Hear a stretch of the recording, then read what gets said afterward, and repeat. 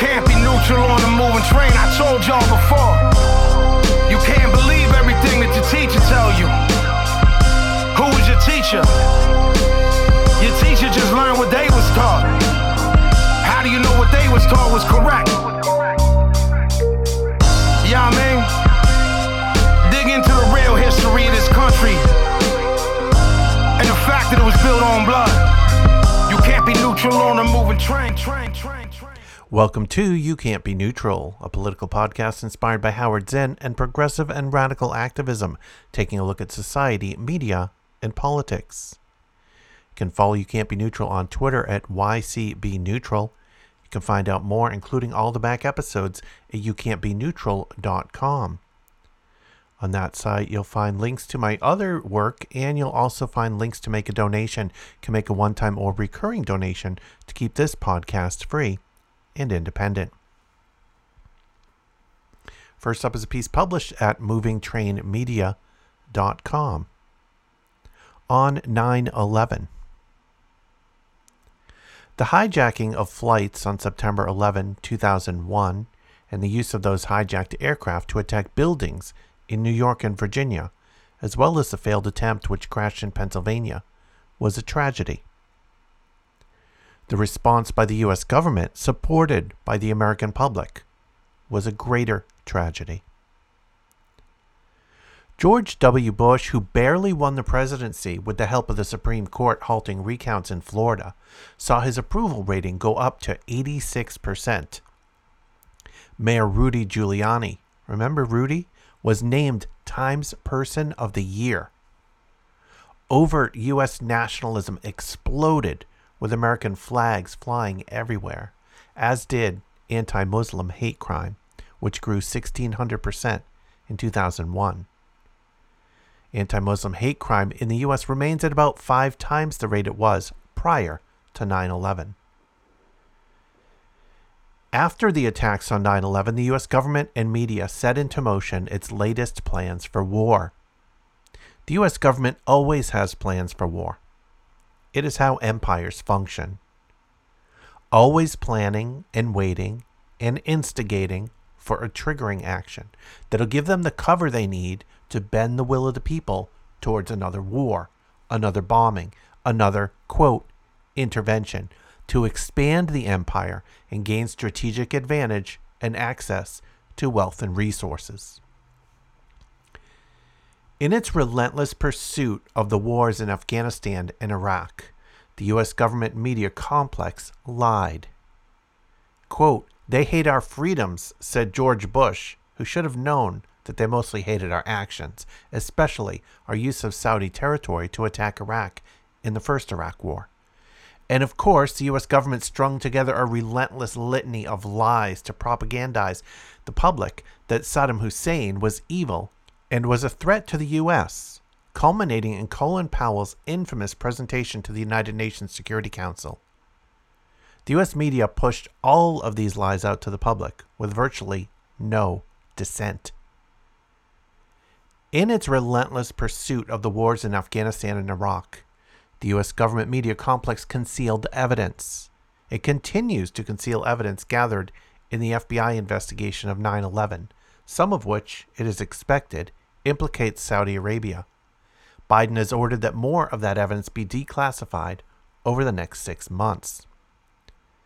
In its relentless pursuit of the wars in Afghanistan and Iraq, the U.S. government media complex rejected opportunities to avoid war.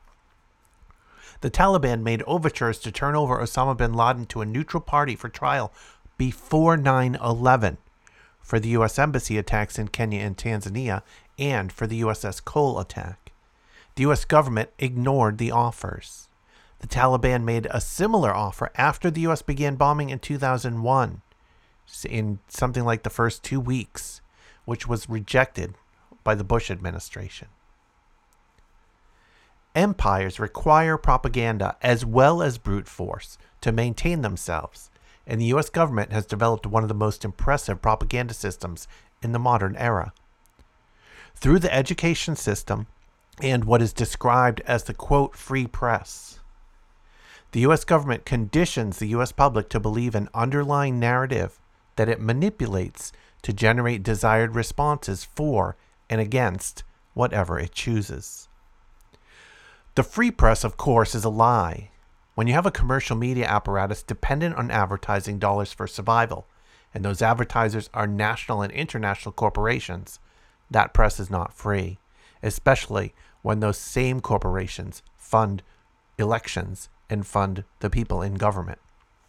The influence is constant and powerful. While MSNBC launched a regular program with Phil Donahue in the summer of 2002, they promptly canceled it in February 2003 when it was the highest rated show on the network for its potential of becoming, quote, a home for the liberal anti-war agenda, as the U.S. government and the rest of the commercial media beat the drums for war in Iraq. Even when it was airing, the network put significant pressure on Donahue to slant the content, calling for 2 conservative or pro-war guests for every liberal or anti-war guest.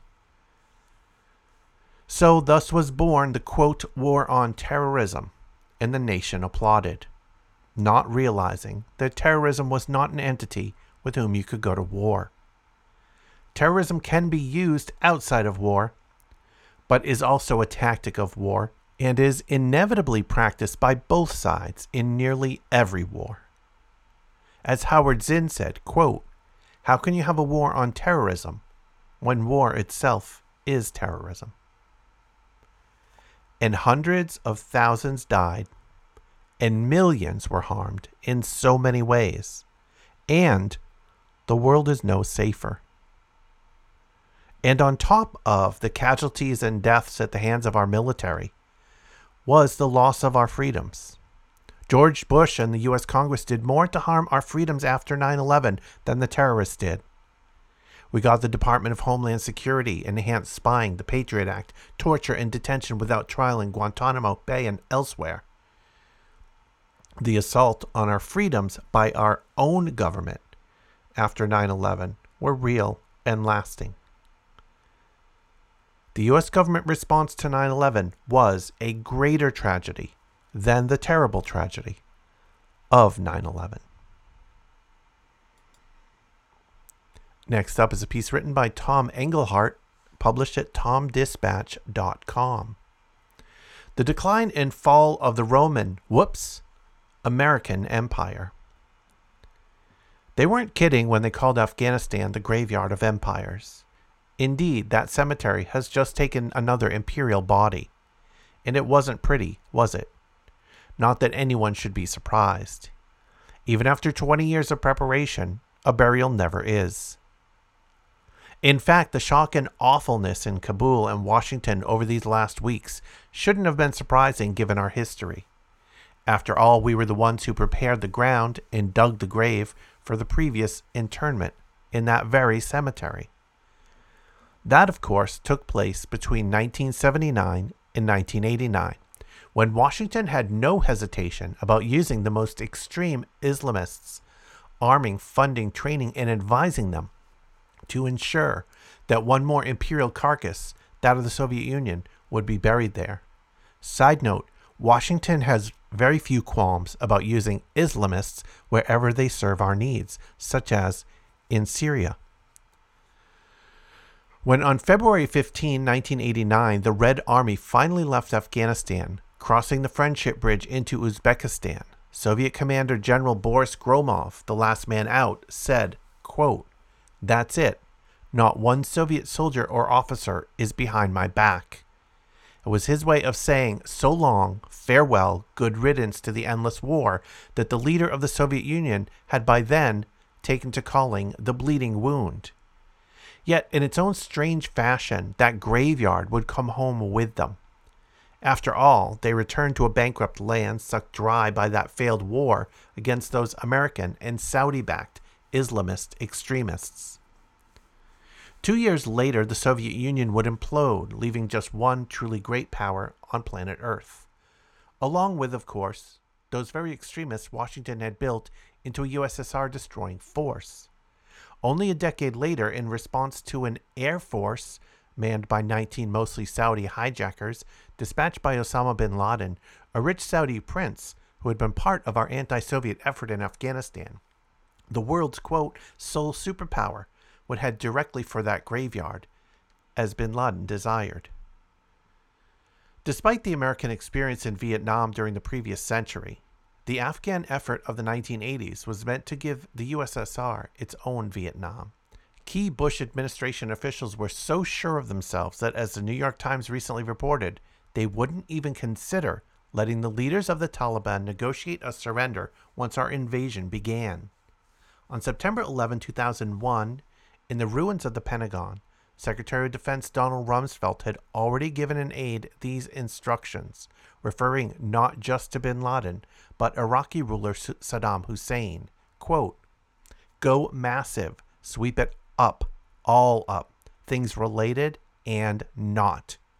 Now, he insisted, the United States is not inclined to negotiate surrenders. Allow a surrender and have everything grind to a disappointing halt? Not a chance. Not when the Afghan war was the beginning of what was to be an American triumph of global proportions. After all, the future invasion of Iraq and the domination of the oil-rich greater Middle East by one and only power on the planet were already on the agenda. How could the leaders of such a confident land with a military funded at levels the next most powerful countries combined couldn't match have imagined its own 2021 version of surrender? And yet, once again, 20 years later, Afghanistan has quite visibly and horrifyingly become a graveyard of empire, as well, of course, as a graveyard for Afghans. Perhaps it's only fitting that the Secretary of Defense, who refused the surrender of the enemy in 2001, was recently buried in Arlington National Cemetery with full honors. In fact, the present Secretary of Defense and the head of the Joint Chiefs of Staff both reportedly knelt before Mr. Rumsfeld's widow, Joyce, who was in a wheelchair, and presented her with the flag from her husband's coffin. Meanwhile, Joe Biden was the third president since George W. Bush and crew launched this country's forever wars to find himself floundering haplessly in that same graveyard of empires. If the Soviet example didn't come to mind, it should have, as Democrats and Republicans, President Biden and former President Trump, flailed at each other over the supposedly deep feelings for the poor Afghans being left behind, while this country withdrew its troops from Kabul airport in a land where, quote, rest in peace, has long had no meaning.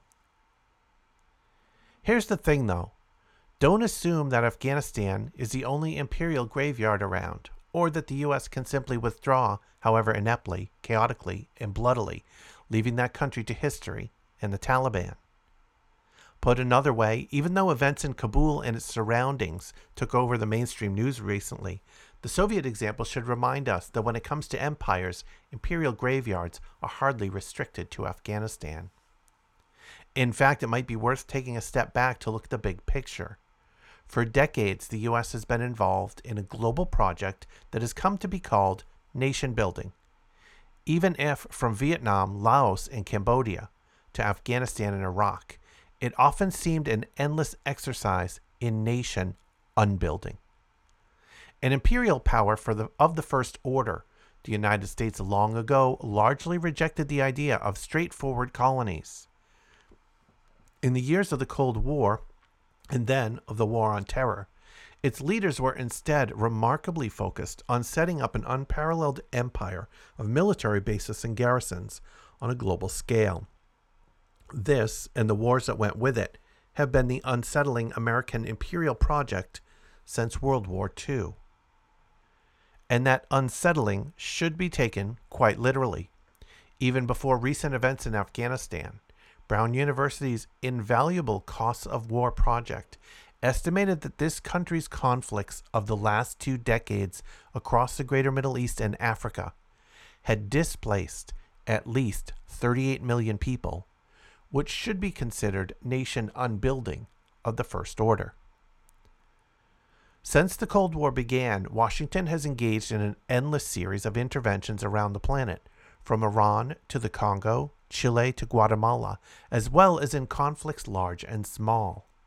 Now, with Joe Biden having withdrawn from America's disastrous Afghan war, you might wonder whether it's all finally coming to an end, even if the U.S. still insists on maintaining 750 sizable military bases globally.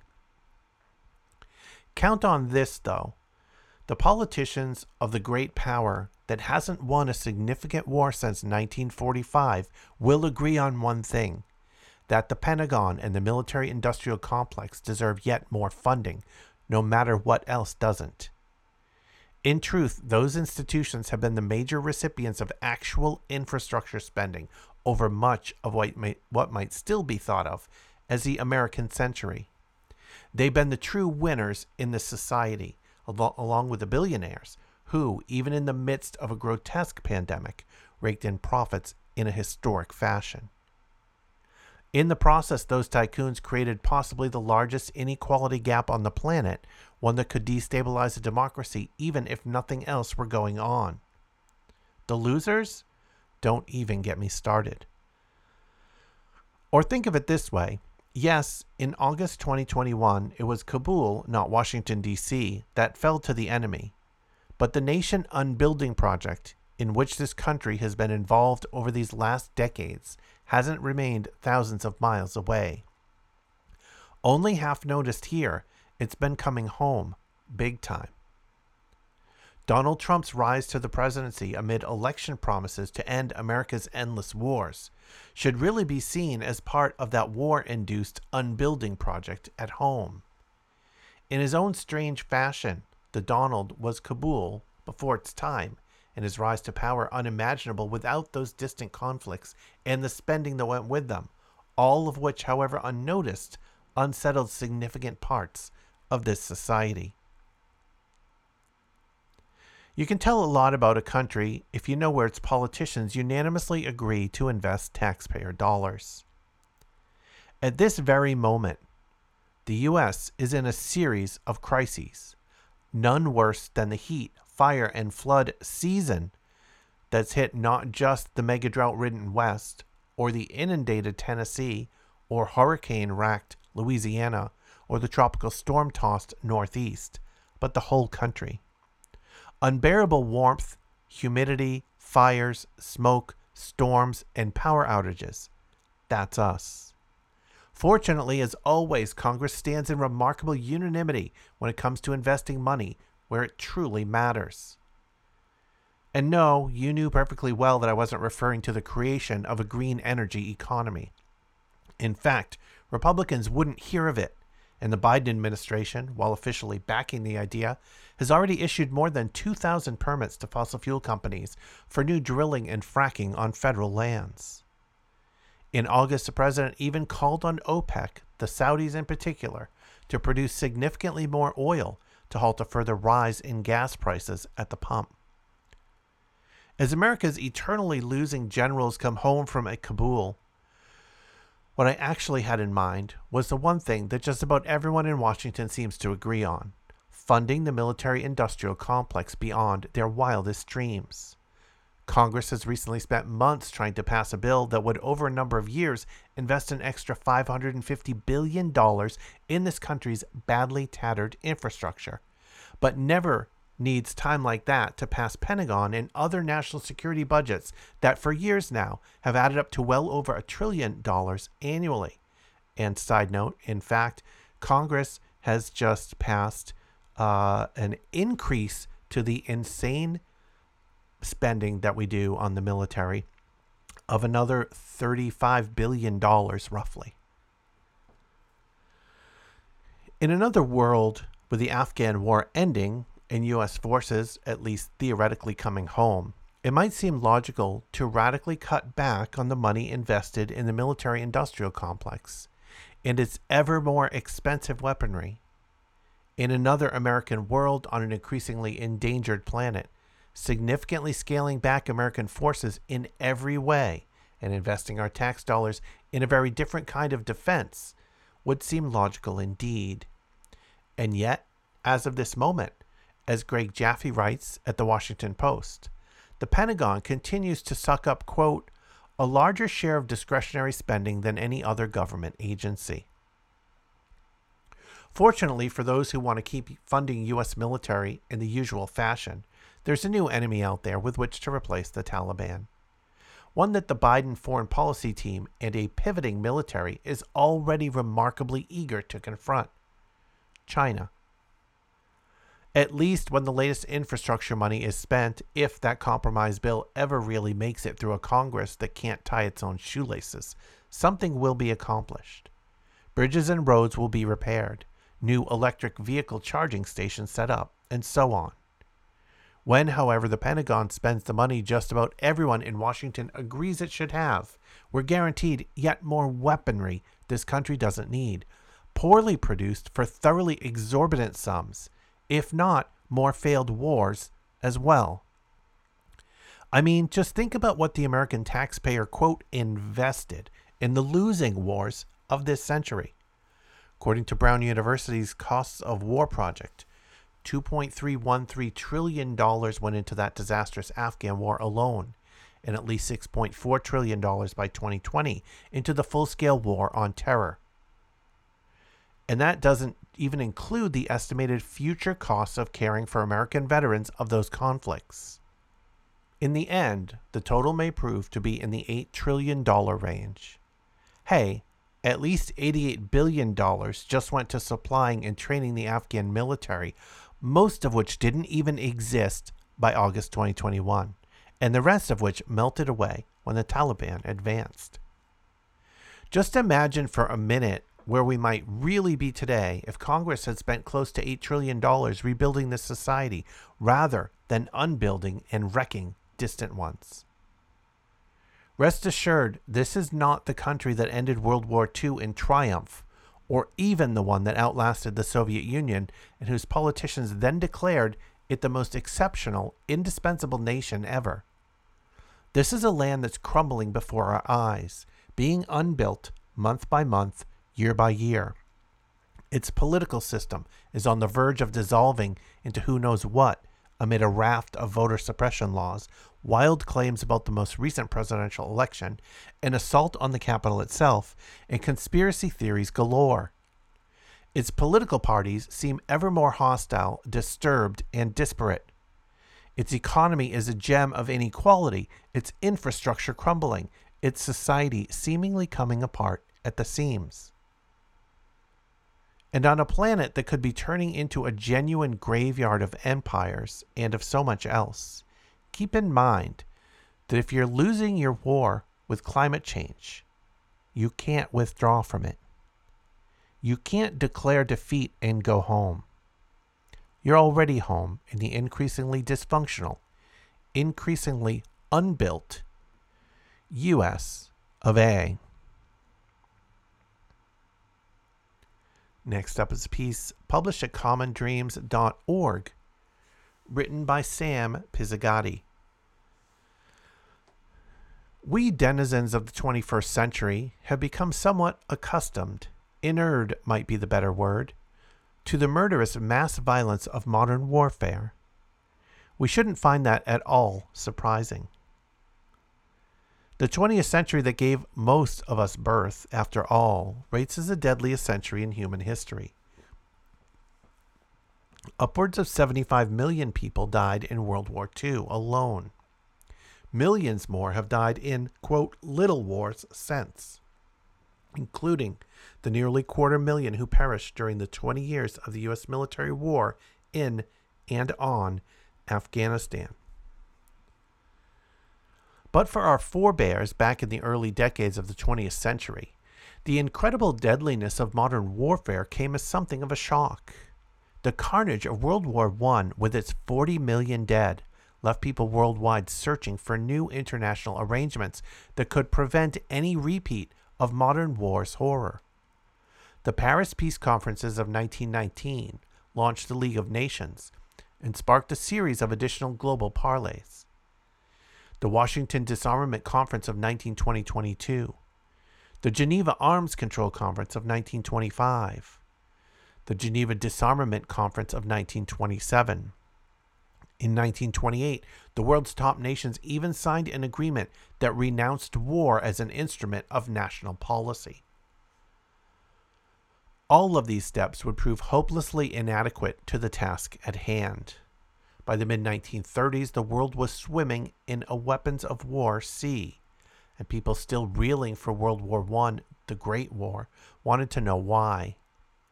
In the United States, peace seekers would follow the money to find out. Many of America's moguls, they soon realized, were getting even richer off preparing for war. These merchants of death, the era's strikingly vivid label for war profiteers, had a vested interest in perpetuating the sorts of arms races that make wars more likely. America needed, millions of Americans believed, to take the profit out of war. On Capitol Hill, the Democratic Senate majority set up a special committee to investigate the munitions industry and named a progressive Republican, North Dakota's Gerald Nye, to chair it. War and preparation for war, Nye noted at the panel's founding in 1934, had precious little to do with either national honor or national defense. War had become, quote, a matter of profit for the few. The tag merchants of death has long since disappeared from our American political lexicon, but the problem Nye named remains. Our contemporary corporate moguls are continuing to get rich off the preparations that make wars more likely and massively multiply death counts when the actual shooting starts. America's longest war, the war in Afghanistan, offers but the latest example. We won't know for some time the total haul of our corporate executive class off the Afghan war's 20 years. But Institute for Policy Studies analysts Brian Wakamo and Sarah Anderson have come up with some initial calculations for 3 of the top Department of Defense contractors active in Afghanistan over the 2016 to 2020 years. The total compensation for the CEOs at these 3 corporate giants, Fluor, Raytheon, and Boeing, amounted to $236 million. The overall personal haul for our current-day merchants of death from the carnage in Afghanistan?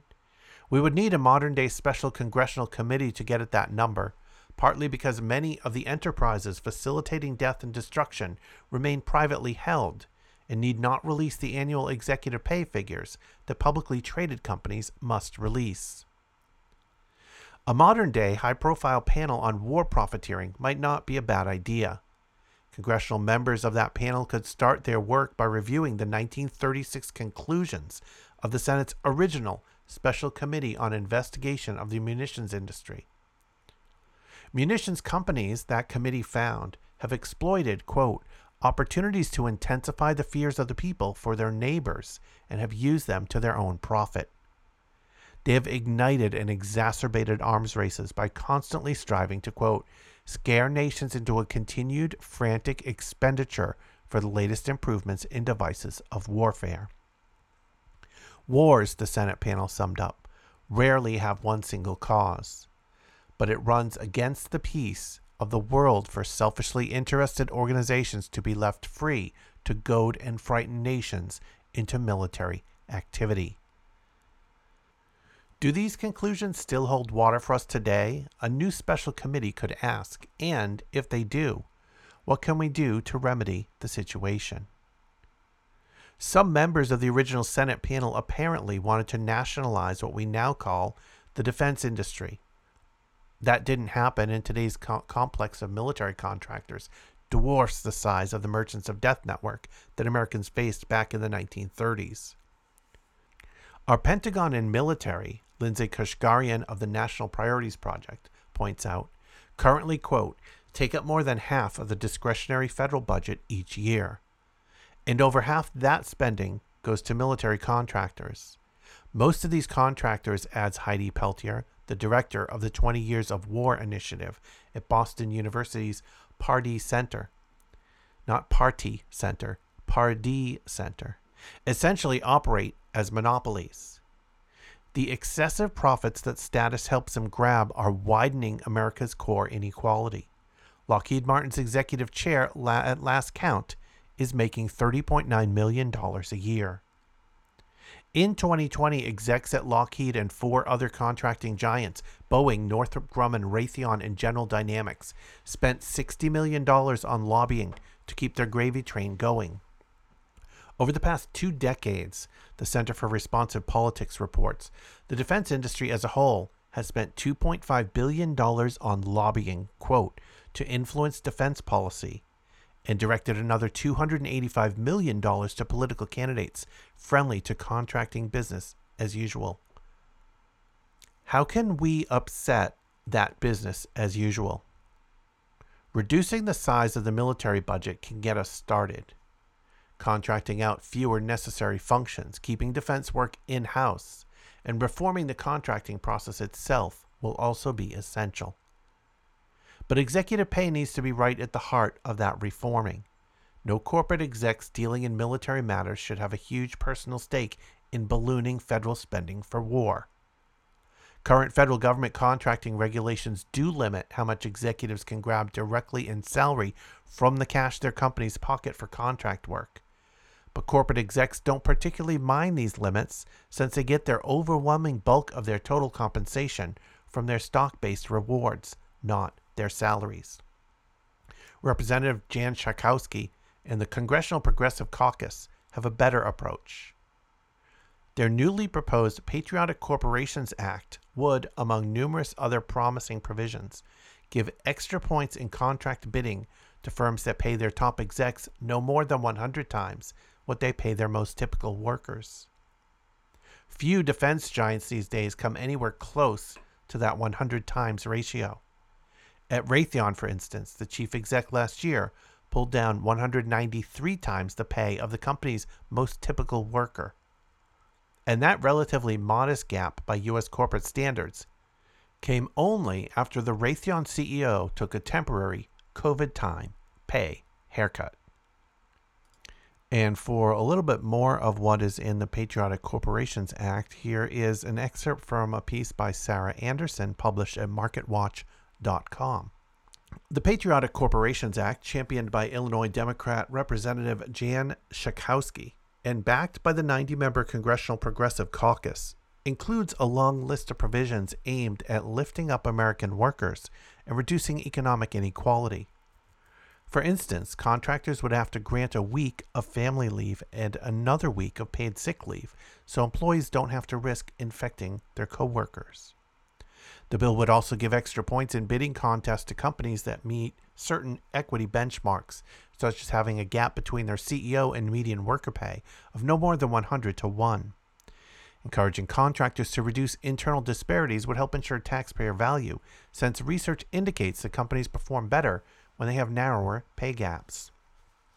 Companies could also get a leg up in the procurement process if they have corporate executive C-suites that are at least 40% women and people of color, and allow worker representatives on their boards.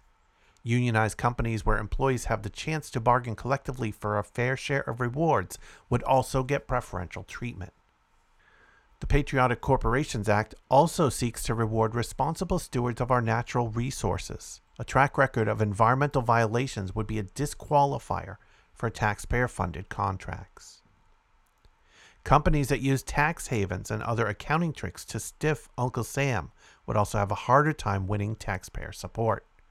3 profitable corporations that ranked among the top 100 federal contractors of 2020, Booz Allen Hamilton, Jacobs Engineering, and Textron, paid 0 federal taxes last year, according to the Institute on Taxation and Economic Policy. We should be looking for new ways to unify and heal our crisis-torn populace.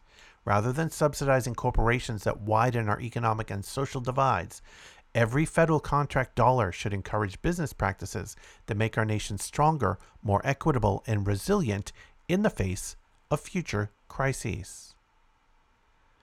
And I think those provisions are a Band-Aid. I think they're good.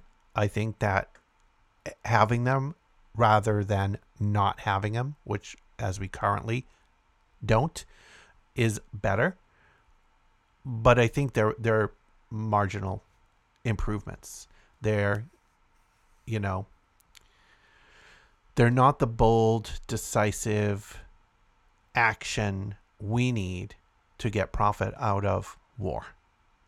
They are some Band-Aids making a bad system and a bad process a little bit better. And finally, a piece written by Howard Zinn. I found this at ontology.buffalo.edu. It originally was printed in The Progressive. A just cause, not a just war. And this was written in November of 2001, about 1 month after September 11. I believe two moral judgments can be made about the present, quote, war.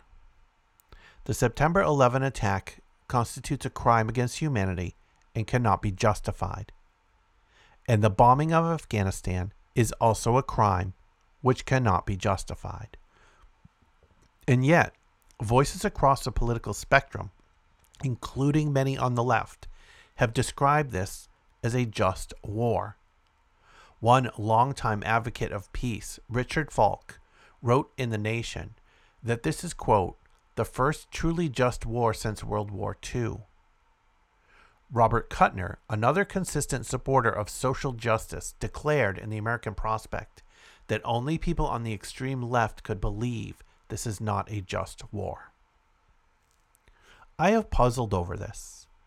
How can a war be truly just when it involves the daily killing of civilians, when it causes hundreds of thousands of men, women, and children to leave their homes to escape the bombs, when it may not find those who plan the September 11 attacks, and when it will multiply the ranks of people who are angry enough at this country to become terrorists themselves?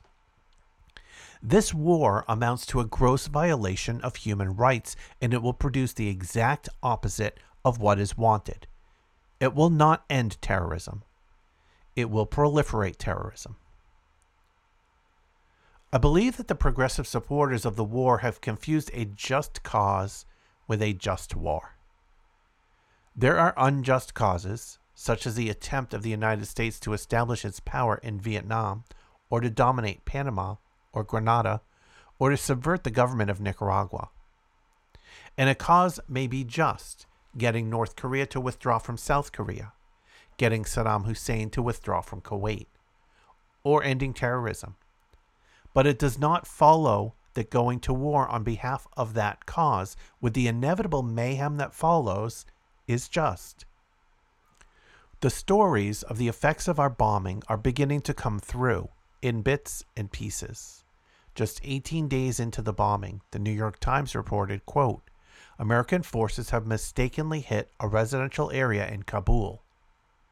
Twice, U.S. planes bombed Red Cross warehouses, and a Red Cross spokesman said, quote, now we've got 55,000 people without that food or blankets, with nothing at all. An Afghan elementary school teacher told a Washington Post reporter at the Pakistan border, when the bombs fell near my house and my baby started crying, I had no choice but to run away. A New York Times report, quote, the Pentagon acknowledged that a Navy FA-18 dropped a 1,000-pound bomb on Sunday near what officials called a center for the elderly. The United Nations said the building was a military hospital. Several hours later, a Navy F-14 dropped two 500-pound bombs on a residential area northwest of Kabul. A UN official told a New York Times reporter that an American bombing raid on the city of Herat had used cluster bombs, which spread deadly bomblets over an area of 20 football fields. This, the Times reporter wrote, was the latest of a growing number of accounts of American bombs going astray and causing civilian casualties. An AP reporter was brought to Karam, a small mountain village hit by American bombs, and saw houses reduced to rubble. Quote, in the hospital in Jalalabad, 25 miles to the east, doctors treated what they said were 23 victims of bombing at Karam. One, a child barely 2 months old, swathed in bloody bandages, according to the account. Another child, neighbor said, was in the hospital because the bombing raid had killed her entire family.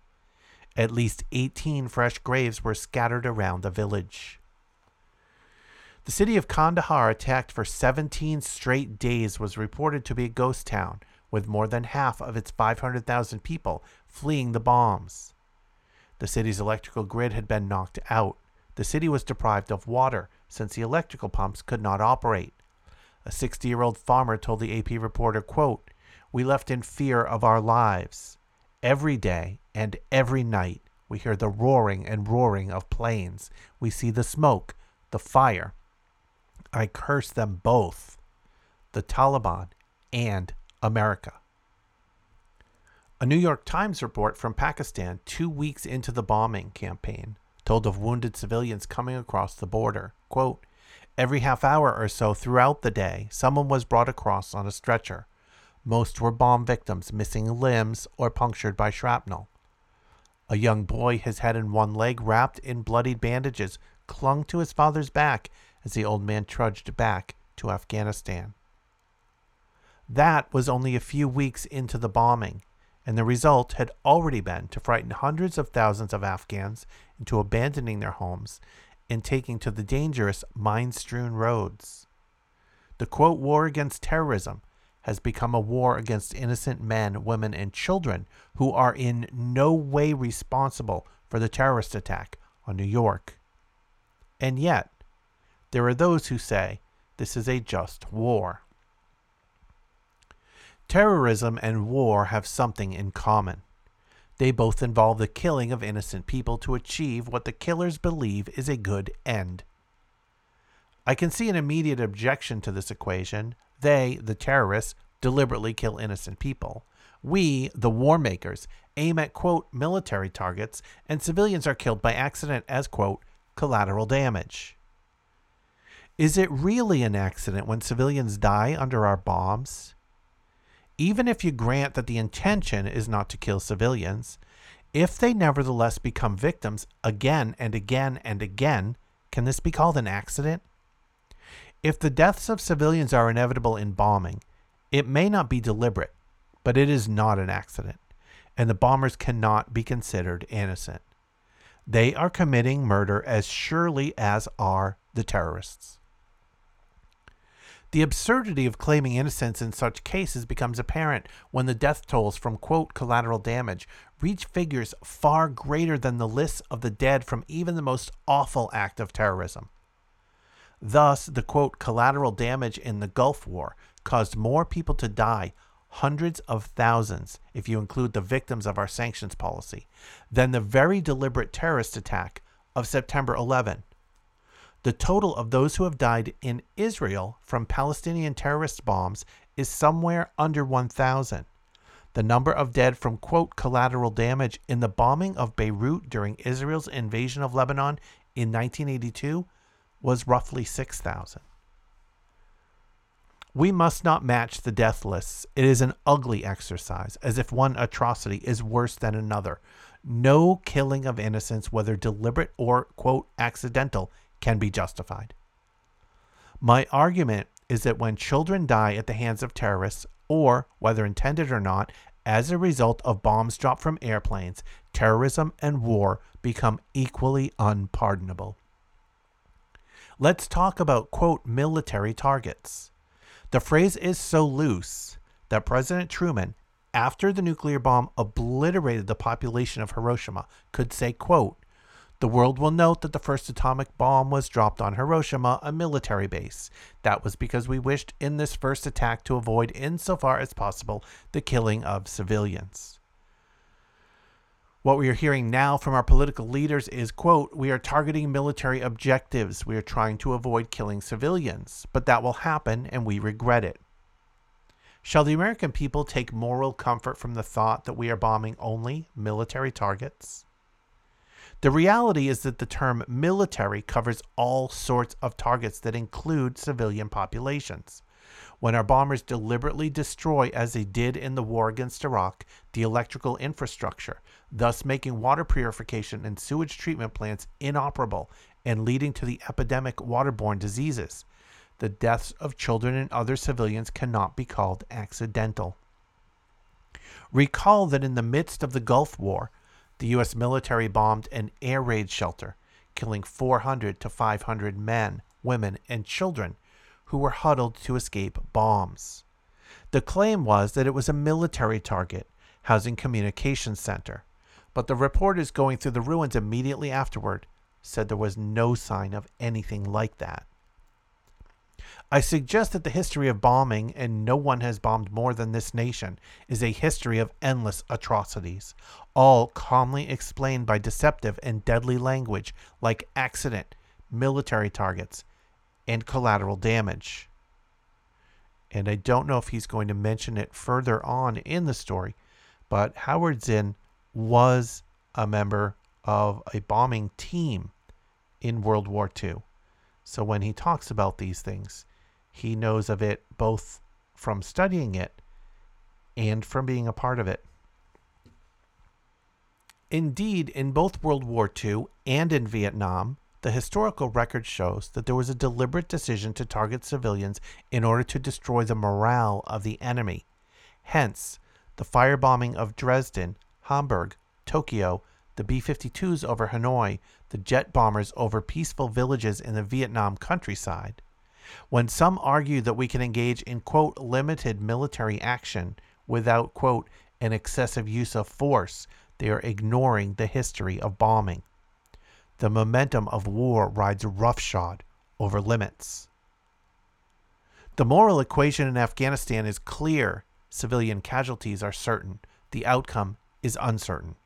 No one knows what this bombing will accomplish, whether it will lead to the capture of Osama bin Laden, perhaps, or the end of the Taliban, possibly, or a democratic Afghanistan, very unlikely, or an end to terrorism, almost certainly not.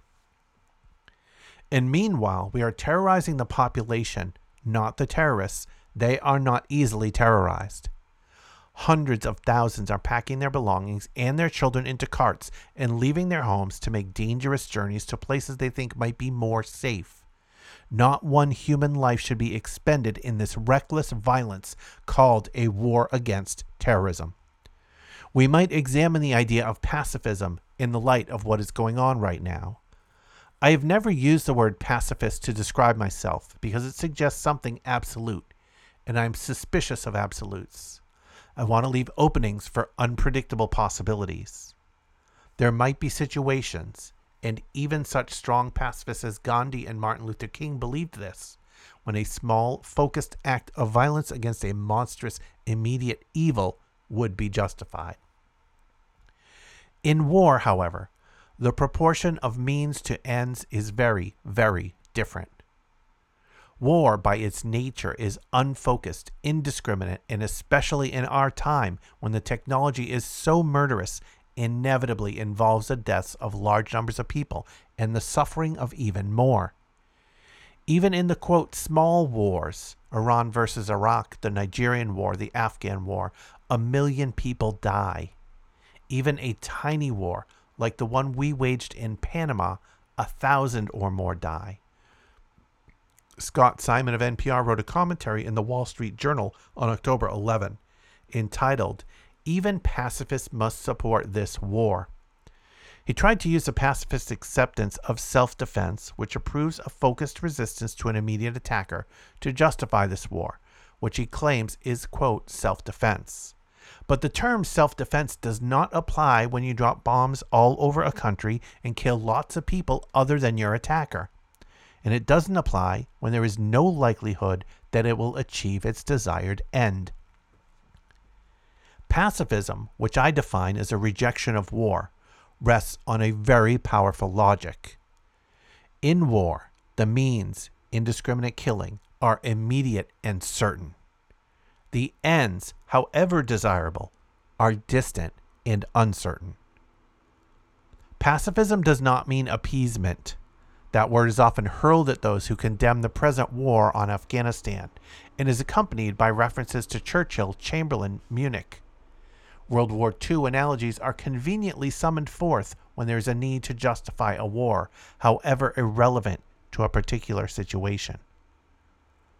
As a suggestion that we withdraw from Vietnam or not make war on Iraq, the word appeasement was bandied about. The glow of the, quote, good war has repeatedly been used to obscure the nature of all the bad wars we have fought since 1945. Let's examine that analogy. Czechoslovakia was handed to the voracious Hitler to appease him. Germany was an aggressive nation expanding its power, and to help it in its expansion was not wise. But today we do not face an expansionist power that demands to be appeased. We ourselves are the expansionist power. Troops in Saudi Arabia, bombings of Iraq, military bases all over the world, naval vessels on every sea, and that, along with Israel's expansion into the West Bank and Gaza Strip, has aroused anger. It was wrong to give up Czechoslovakia to appease Hitler. It is not wrong to withdraw our military from the Middle East, or for Israel to withdraw from the occupied territories because there is no right to be there. That is not appeasement.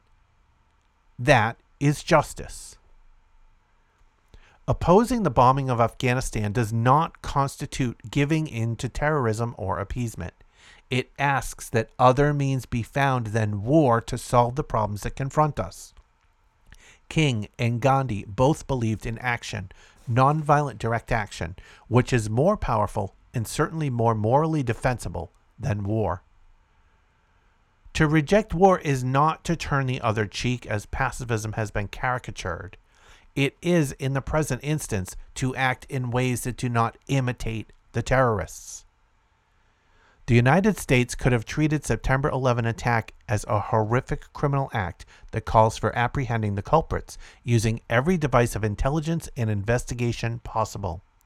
Could have gone to the United Nations to enlist the aid of other countries in their pursuit and apprehension of the terrorists. There was also the avenue of negotiations. And let's not hear, what? Negotiate with those monsters? The United States negotiated with, indeed, brought into power and kept in power some of the most monstrous governments in the world. Before Bush ordered the bombers, the Taliban offered to put bin Laden on trial. This was ignored. After 10 days of air attacks, when the Taliban called for a halt to the bombing and said they would be willing to talk about handing bin Laden to a third country for trial, the headline the next day in the New York Times read, "President rejects offer by Taliban for negotiations." And Bush was quoted as saying, quote, "When I said no negotiations, I meant no negotiations." That is the behavior of someone hell-bent on war. There were similar rejections of negotiating possibilities at the start of the Korean War, the war in Vietnam, the Gulf War, and the bombing of Yugoslavia. The result was an immense loss of life and incalculable human suffering. International police work and negotiations were, still are, alternatives to war. But let's not deceive ourselves. Even if we succeeded in apprehending bin Laden, or, as is unlikely, destroying the entire Al-Qaeda network, that would not end the threat of terrorism, which has potential recruits far beyond Al-Qaeda. To get at the roots of terrorism is complicated. Dropping bombs is simple. It is an old response to what everyone acknowledges is a very new situation. At the core of unspeakable and unjustifiable acts of terrorism are justified grievances felt by millions of people who would not themselves engage in terrorism, but from whose ranks terrorists spring. Those grievances are of two kinds: the existence of profound misery, hunger, illness in much of the world, contrasted to the wealth and luxury of the West, especially the United States, and the presence of American military power everywhere in the world, propping up oppressive regimes and repeatedly intervening with force to maintain U.S. hegemony. This suggests actions that not only deal with the long-term problem of terrorism, but are in themselves just. Instead of using 2 planes a day to drop food on Afghanistan and 100 planes to drop bombs, which have been making it difficult for the trucks of international agencies to bring in food, use 102 planes to bring food. Take the money allocated for our huge military machine and use it to combat starvation and disease around the world. 1/3 of our military budget would annually provide clean water and sanitation facilities for the billions of people in the world who have none. Withdraw troops from Saudi Arabia because their presence near the holy shrines of Mecca and Medina angers not just bin Laden, We need not care about angering him, but huge numbers of Arabs who are not terrorists. Stop the cruel sanctions on Iraq, which are killing more than 1,000 children every week without doing anything to weaken Saddam Hussein's tyrannical hold over the country. Insist that Israel withdraw from occupied territories, something that many Israelis also think is right and which will make Israel more secure than it is now. In short, let us pull back from being a military superpower and become a humanitarian superpower. Let us be a more modest nation. We will then be more secure. The modest nations of the world don't face the threat of terrorism. Such a fundamental change in foreign policy is hardly to be expected. It would threaten too many interests: the power of political leaders, the ambitions of the military, the corporations that profit from the nation's enormous military commitments. Change will come, as at other times in our history, only when American citizens, becoming better informed, having second thoughts after the first instinctive support for official policy, demand it. That change in citizen opinion, especially if it coincides with a pragmatic decision by the government that its violence isn't working, could bring about a retreat from the military solution. It might also be a first step in the rethinking of our nation's role in the world. Such a rethinking contains the promise for Americans of genuine security, and for people elsewhere, the beginning of hope. And that will wrap up this episode of You Can't Be Neutral. Remember, you can follow You Can't Be Neutral on Twitter at YCBNeutral. You can check out all the back episodes at youcan'tbeneutral.com. You'll find some links there to make a donation and links to the other projects that I'm working on. And you can listen to You Can't Be Neutral and all my podcasts playing 24/7 at movingtrainradio.com. Now, a moment of Zen. Thanks for listening. You'll notice that the name of this operation, remember at first it was going to be a crusade, but they backed off that because PR agents told them that wouldn't work. And then it was going to be infinite justice, but the PR agents said, wait a minute, you're sounding like you're divinity, so that wouldn't work. And then it was changed to enduring freedom. We know what that means, but nobody has yet pointed out, fortunately, that there's an ambiguity there. To endure means to suffer. And there are plenty of other people around the world who have endured what we call freedom. Again, fortunately, we have a very well-behaved, educated class, so nobody has yet pointed out this ambiguity. But if it's done, there'll be another problem to deal with. But if we can back off enough so that some more or less independent agency, maybe the UN, maybe credible NGOs, can take the lead in trying to reconstruct something from the wreckage with plenty of assistance, and we owe it to them, then maybe something would come out. Beyond that, there are other problems. We certainly want to reduce the level of terror, certainly not escalate it. There's one easy way to do that, and therefore it's never discussed, namely stop participating in it. That would automatically reduce the level of terror enormously, but that you can't discuss. Well, we ought to make it possible to discuss it. So that's one easy way to reduce the level of terror. Beyond that, we should rethink the kinds of policies, and Afghanistan's not the only one, in which we organize and train terrorist armies. That has effects. We're seeing some of the effects now. September 11th is one. Rethink it. Rethink the policies that are creating a reservoir of support. Exactly what the bankers and lawyers and so on are saying in places like Saudi Arabia, and on the streets it's much more bitter, as you can imagine.